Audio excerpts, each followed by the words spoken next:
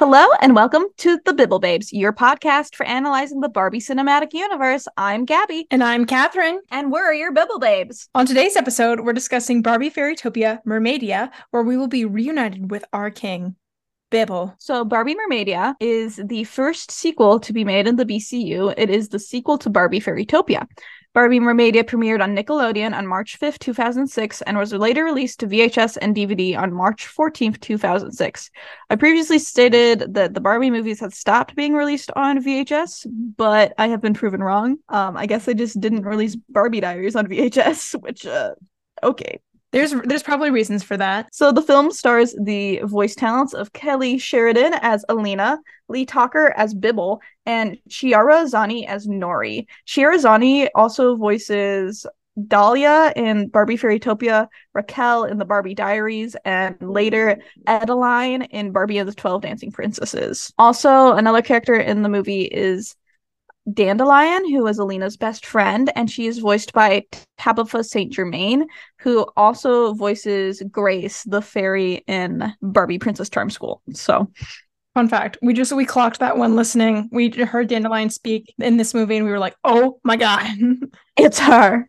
It's Grace from Princess Charm School." Yes. So, given a little quick summary of this film here. So, after being granted wings by the Enchantress in the first movie, Alina, she returns to her home in the Magic Meadows, and she's going about her new life when a sea butterfly tracks her down. The sea butterfly tells Alina that Laverna and her evil minions, the fungi, have captured Prince Nalu of, like, the Mermaid Kingdom. Mermaidia? Mermaidia. Yeah, it's called Mermaidia, but it's like the mermaid. She lives in Magic Meadows, he lives in Mermaidia, and he's the prince. And he's been kidnapped. He's in charge, and he's in trouble. He's definitely in trouble. His face has been stolen. By every male character in Magic of the Pegasus? I think so. But anyway, Prince Nalu told the sea butterfly to find Alina for help. So Alina decides to go with the sea butterfly to Crystal Cove to help rescue Nalu. Meanwhile, Nalu is being interrogated by the fungi, led by a head fungi named anticlimactically Max.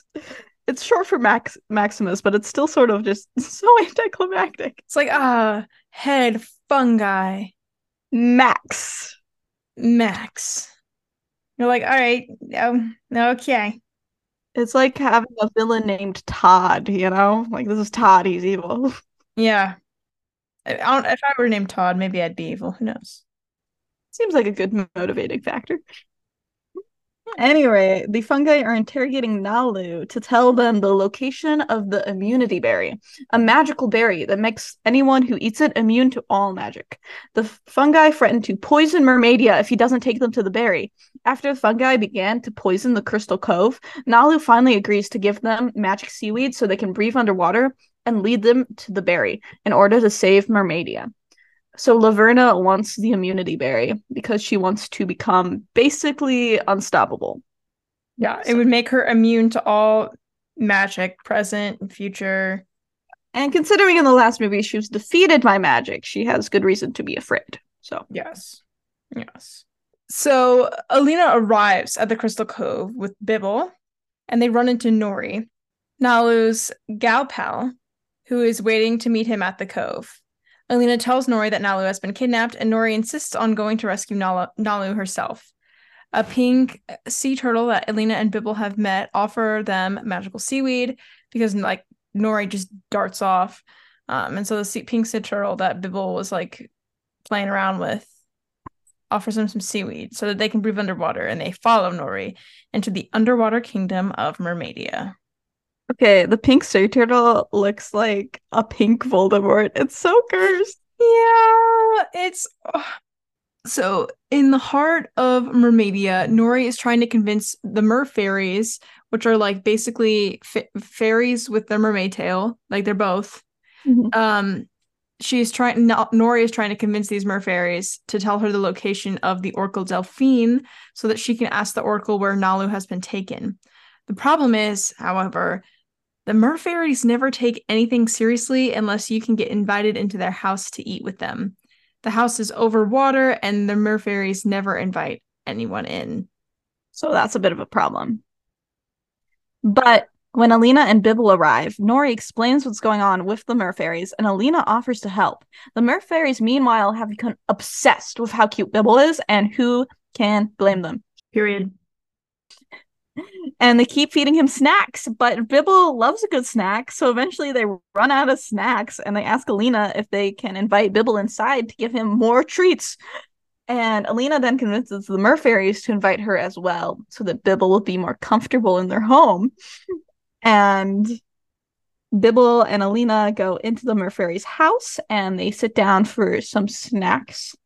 And while she is there, Alina asks the merfairies where they can find the Oracle Delphine, which I did not realize as a kid that this was just like a reference to the Oracle of Delphi.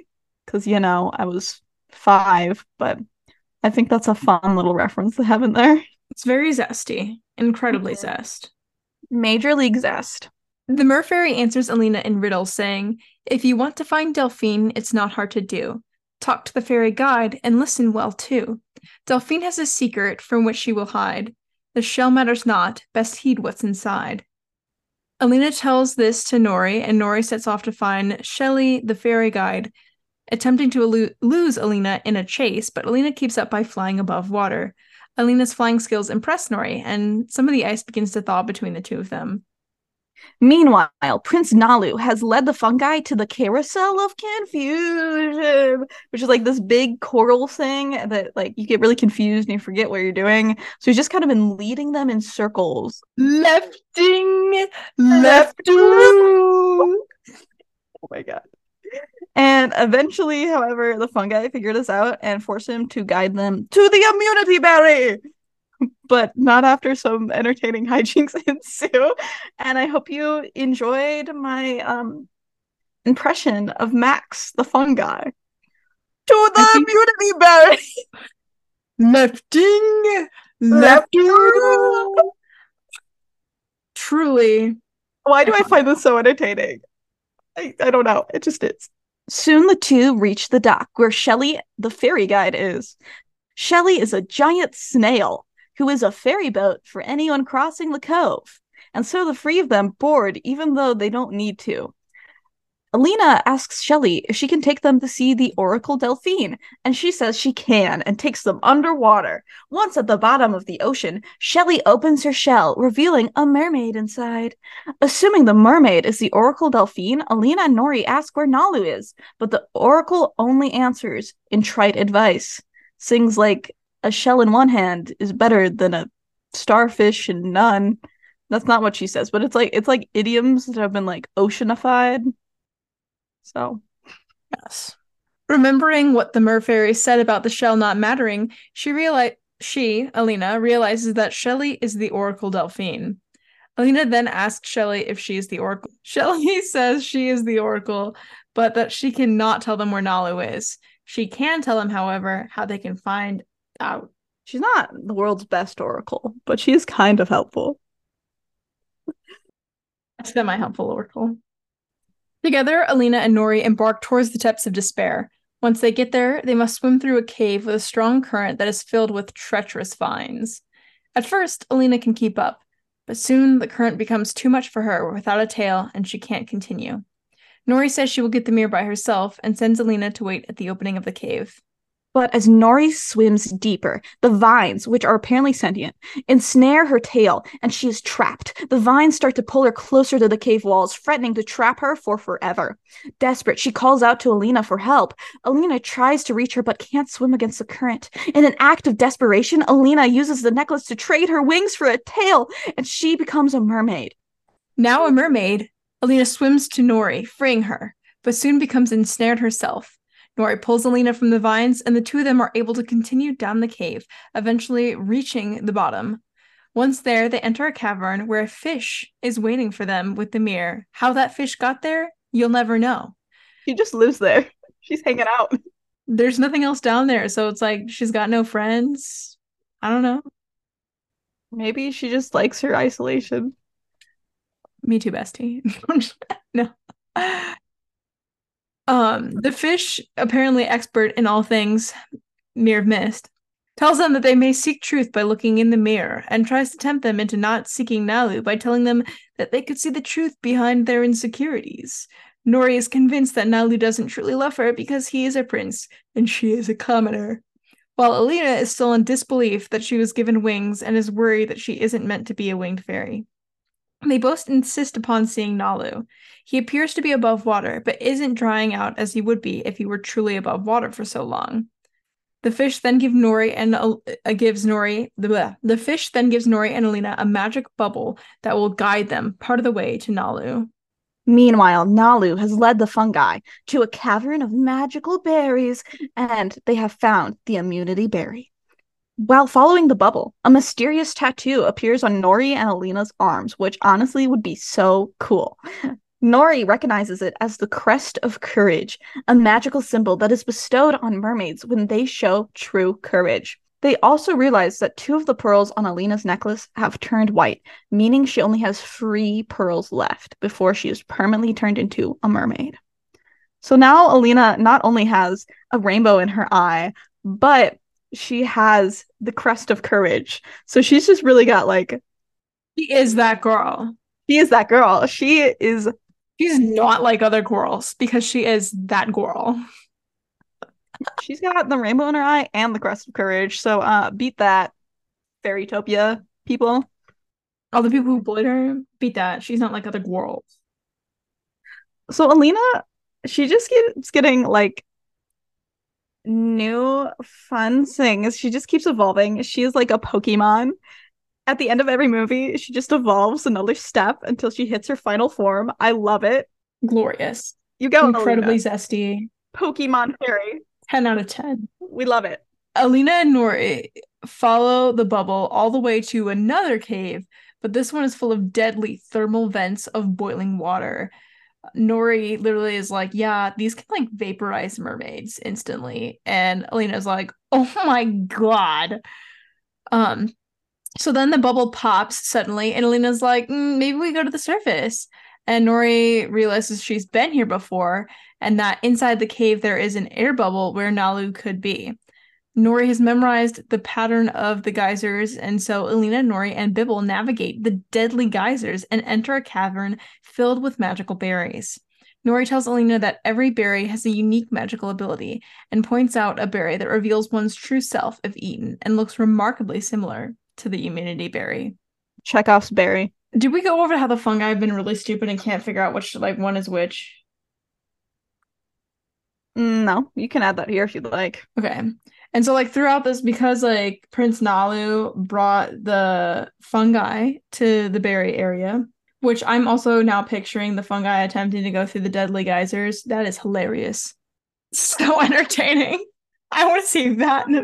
But yeah, so Max, the head fungi dude, keeps being like, keeps talking to Laverna through this little magic mirror, pocket mirror thing that he has. And he's like, behold, the immunity berry. And he's like doing that a bunch of times because he's stupid and he doesn't know which one it is.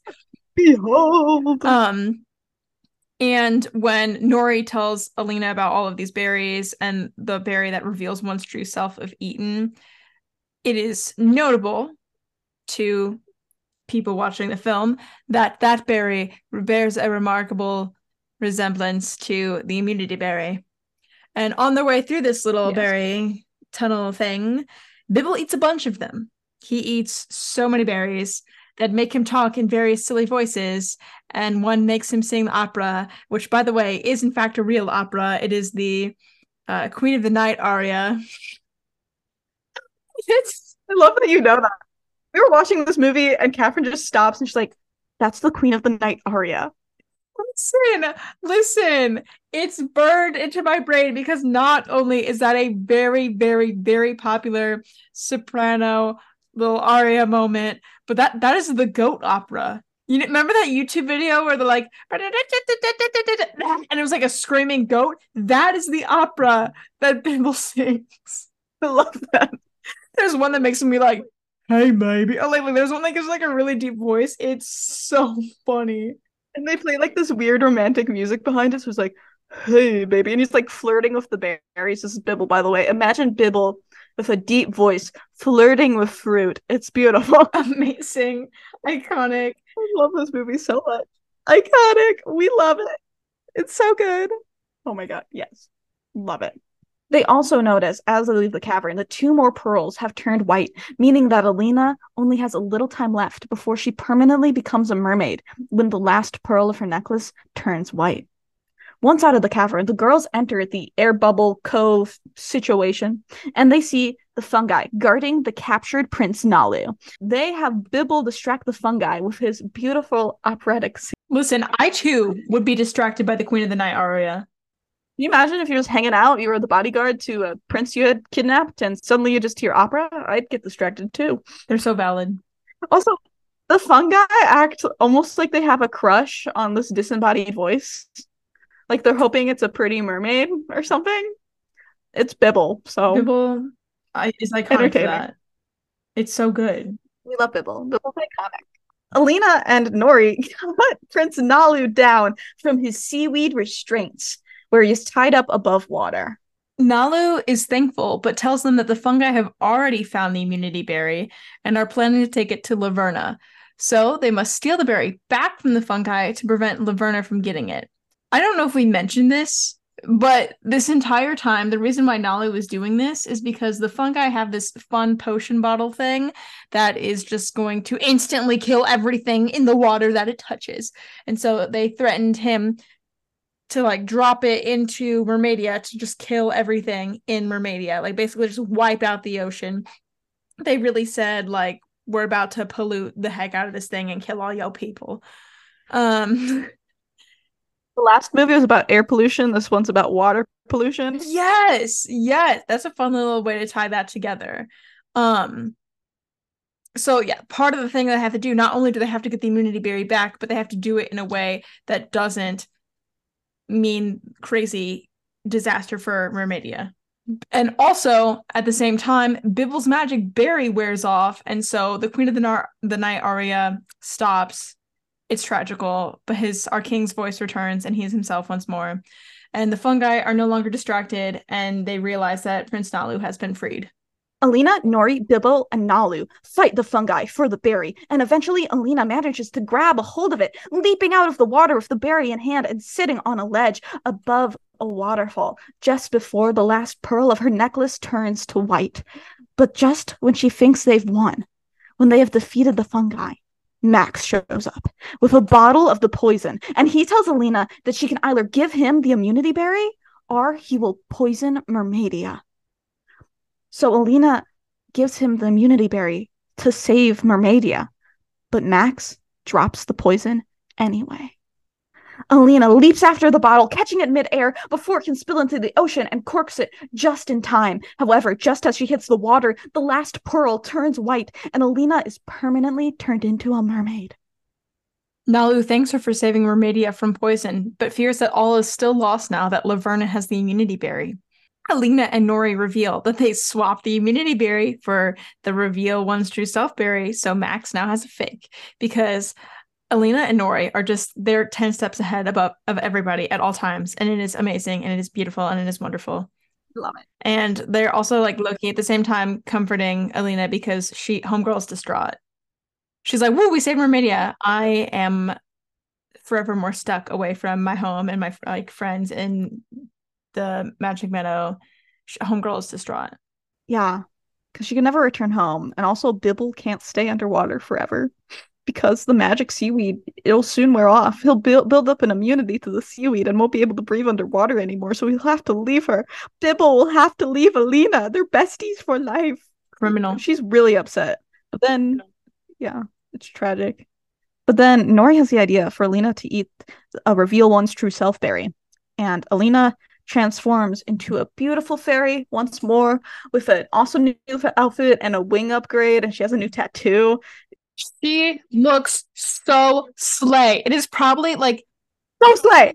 I know we love dresses on this podcast, but like in terms of just whole fit, like just the whole fit coming together, her fit is incredible. I love it. It's the best. It's so good. It's hot pink now. The first movie outfit is also great, but I would say this one's even better. Yes. I love it so much. Like the It's my favorite outfit that Alina wears, and her wings are just beautiful because they're like these full hot pink butterfly wings. I love it. It's so good because as much as like she blends in with the magic meadow, like she looks like she's plucked from a flower in the first film with that outfit. This one is just incredible because she like it's like her full self is realized in this outfit. Like Mm-hmm. she's iconic. Yeah. She is the icon. She is the moment, and the outfit is showing that. And also, her wings are the same pattern as the very end fin of her tail. Total slay. I I in fact had the Barbie where you could pull the plastic leg section of the mermaid tail off, and it would make the bottom fin part open wide as her wings, and the iconic, amazing, glorious Barbie, probably the favorite one that I had. Now that they've saved Mermaidia and have stopped Laverna, and Alina has become a beautiful fairy once more, Nalu finally reveals to Nori that he loves her. I'm pretty certain like Alina basically is like, no, this stupid man needs to confess his feelings, and like she like gives him like a bombastic side eye and is like, come on now, and that's how Nori and Nalu get together. This entire time, Nori has been like super paranoid that her affection towards Nalu is one-sided and that he doesn't actually love her. And to him, this isn't serious, and she's just like a temporary fling, and he doesn't love her at all. Like a commoner plaything. She feels threatened by Alina. So after some bombastic side eye, Nalu finally gets his stuff together. Good. So she's not only has Alina saved Mermaidia, saved Fairytopia, saved herself by becoming like her true self and stopped Laverne and everything. She has also saved a relationship. She truly does it all. She does it all. She does it all. We love her. So, meanwhile, Max and the fungi deliver what they think is the immunity berry to Laverna, and then she eats it, and it's the reveal one's true self berry, so she transforms into a toad. And she asks, how could this have happened? And they reveal that Alina was involved, and Laverna vows her revenge, conveniently setting up for the next movie. Like it's so fun that they did a little sequel here. Like I love that they did that. So the Barbie Fairytopia could have its own cinematic universe because it has the original trilogy, and then it has a spin-off of Barbie Mariposa. So exciting stuff happening in the fairy realm. We love it. One of the things I love most about this film and why it is one of my favorites is like the plot holds up. Like this is a solid fantasy plot. It makes sense, it's coherent. Gabby is about to turn it into a D&D campaign. Like this plot is plotting. I am. This plot is amazing. It holds up. It is just as entertaining now to me as a 22-year-old as it was to me, a 6-year-old, because it just holds up. And the world building is amazing. I want to visit Mermaidia. I read a lot of mermaid fiction, and one of the qualms I have with a lot of mermaid fiction is that the world building is oftentimes super weak. And for some reason, with a lot of recent YA mermaid literature, they always make it like really edgy and dark, and that's just lame. This is fun mermaid world building. This is a fun magical underwater kingdom that I love. There's beautiful coral everywhere. There's sea turtles and dolphins and all of this magical stuff. I love that they made up different like species with the merfairies and the sea butterflies and how it just makes sense cohesively with the world building. Like one of the best things about this is that it is such a sandbox, which I think benefits it as a story because you have this magical world to play around with and imagine all these different scenarios with, but also is really great for a children's toy specifically because when you're playing with your Alina and your Nori doll, you have all of these magical adventures you can make up because you have such a rich and wonderful world to explore. And I just love that so much. Love this film. My favorite. It's just it's colorful. I love that instead of like, being enemies throughout the entire thing, like Nori and Alina actually realize they're more alike than they are different and they girl boss together. Yeah. Um Also, I love Nori. Favorite character. She's great. I love how selflessness is portrayed as heroism in this film, Mhm. with Alina potentially being a mermaid forever when she saves all of Mermaidia. Because I feel like a lot of, in times in a lot of media, sometimes selflessness as heroism gets twisted in a way where It's not quite actually selflessness, you know? it's not, yeah, it's not quite selflessness and it's not quite heroism, but this one, I think it does a really good job. I think what I love so much about Alina in general, and particularly in this movie, is pulling off of like selflessness. She is a hero because she is kind and friendly. Like she's not a hero because she fights people really well or is the smartest. Like she is just like continually kind, and that's what makes her great. I love that because that is so lacking in a bunch of our stories. I really love how in this movie in particular there's so much a focus on working together and teamwork and collaboration. Like Alina and Nori truly needed each other to go on this journey and do all of these things. And in the end, they needed Nalu too and Bibble. This is truly a story about teamwork, about working together, about listening to each other's ideas and being open to new ways of doing things, and just a lot of characteristics that are often very overlooked in fantasy and in We can say it, they're very traditionally feminine characteristics, and so often that is because of like femininity is excluded from fantasy very often. Those characteristics are then excluded from yeah. fantasy, and if they are, it's as the helper person or the main character's mother or something like that, and never the actual main character hero. And here it is. Alina and Nori are heroes not because they're super strong or they have super awesome magic or they're super good at fighting or they're the smartest people ever. They are heroes because they are kind, they are compassionate, they are willing to work together. They are heroes who use these feminine aspects to achieve that heroism, and we don't see that a lot, and I just think it's great. When they help each other get through the depths of despair, when they help each other with like the relationships, return, like being her true self, when just all of it, like they are just true to themselves and kind to one another. And what better messages can be put into a film for little kids? I also really enjoy Nori's arc as a character because in the beginning she is not nice to Alina. She is like they're against each other, but they learn to respect. Alina isn't against Nori. Alina is open to being Nori's friend from the get-go, but Nori is a lot more resistant to that. And I think we see that a lot in media where like it's girl versus girl, like only one of them can be the hero. The other one has to be a villain. But in this story, instead of having that happen, Nori and Alina become best friends at the end, and they learn to work together and respect each other and all of this amazing stuff. And I just think that's so great to see. This is a movie about friendship, not animosity. And I think it's like a little real, like it's funny to say Barbie Fairytopia Mermaidia is realistic, but I think it's realistic in the way that like not every person you interact with is going to want to help you, and sometimes it might seem like they're Yeah. against you or they're competing with you. But in the end, these two were more alike than they were different. And so like that works out. Like I love that her arc makes things more realistic and shows like the power I of love it. Alina's kindness over and over again. Like she never gives up on Nori and never is like, well, forget this person. She's so rude to me, like or whatever. She's on top of it. I love Alina. She's a fantastic hero protagonist. She might be my favorite protagonist of the BCU so far. Maybe permanently. Depend when we get through the rest of this, I'll keep you posted, but she's probably my favorite. 12 Dancing Princesses is next. So, Yeah, I might be a little biased for that one, just as a fair warning.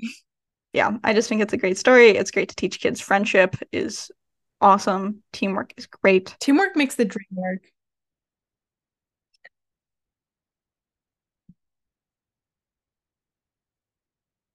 Also, I appreciate how Bibble is useful, unlike some sidekicks we know No, of. we Looking at have you, to hit on Shiver. this. We have to hit on this.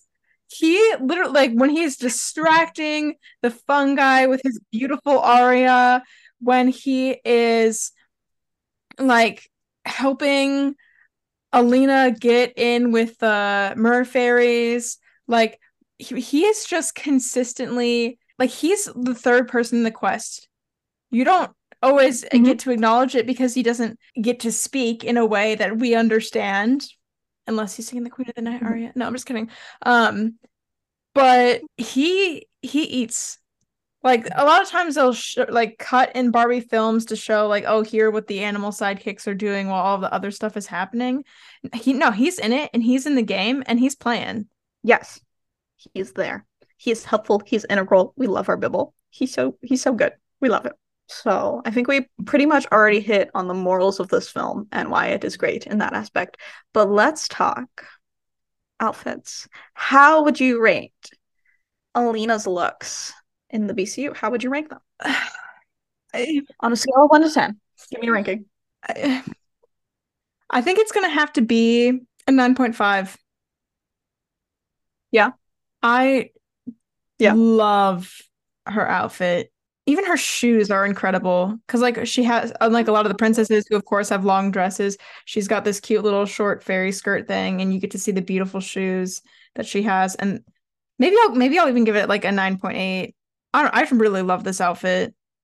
And like, as someone who has already admitted that my favorite BCU movie from childhood is Barbie and the 12 Dancing Princesses, I love all of those dresses. A blue dress from Barbie and the 12 Dancing Princesses myself, but I would be the first person to admit like they aren't breathtaking. They aren't something that makes you like, oh my God, wow, the dresses. I mean, they're all 12 meant to look like one another.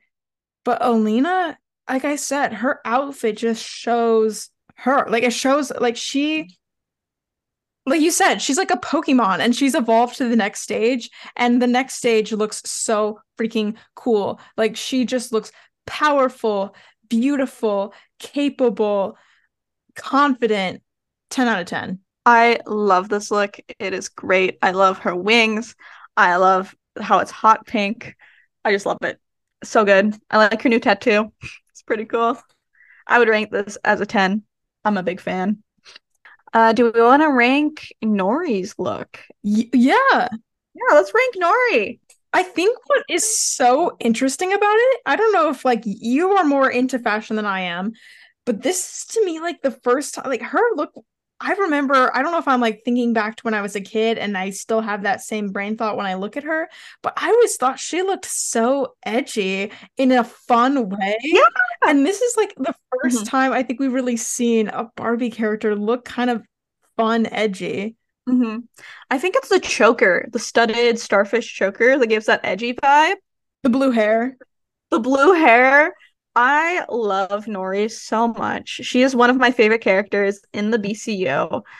She's great. She's awesome. I always wanted her doll, but I never had her doll. I had a different mermaid doll from the first movie, so I never got a Nori doll. It was just a generic mermaid that they released for Fairytopia. But I know her outfit is essentially just a tutu and her bodice, but I love it. I mean, her tail slays. And her tail. Her tail is really cool too. Yeah, I mean, I'm biased with like the power up that Alina has Mhm. and the fact that I had the Barbie that would go back and forth between the mermaid and the fairy Yeah. and like that. So I'm like biased to preferring hers, but Nori's is literally killer. Like I love her outfit. I think I'd give Nori a solid 9 because I love her outfit. It's great. Fantasy edgy. It is not as memorable as Alina's, but it is up there. It's awesome. And I love her blue hair and her makeup Yes. and her choker. It's also fun. I mean, she's literally in a Barbie movie with blue hair, a choker, and a tattoo. Yes. No choice but to stand. Yes. Love Nori so much. Okay, so where do we rank this movie on a scale of 1 to 10? I think I'm gonna have to give this one like an 8.5, Explain. maybe a 9. Yeah. I'm gonna give it an 8.7, and if I don't like the following BCU films, like if you just hear the following episodes and I'm like, actually, everything but Barbie and the 12 Dancing Princesses was poopy, like, um, then you can be like, okay, she actually meant 9. But as of now, I'm gonna sit with a safe 8.75. I give this one a 10. I am biased because this is my favorite movie in the BCU, but I just love Everything about it. I love the plot. I love the characters. I love their outfits. I love the messages that it sends. I love Bibble. I give this movie a 10 out of 10. It is a must watch. This has been your Bibble Babes discussing the good, the bad, and the Barbie. Join us next time where we will be discussing Barbie and the 12 Dancing Princesses, my favorite film in the BCU. Also, be sure to check out our Instagram account at the Bibble Babes for the latest on all things Bibble Babes. Our Instagram is the place to learn about special episode announcements, suggest content or your very own hot takes to the Bibble Babes, and interact with all things Barbie. We post a new episode every other Friday. If you're new here, be sure to like and subscribe. And as always, spread kindness like glitter.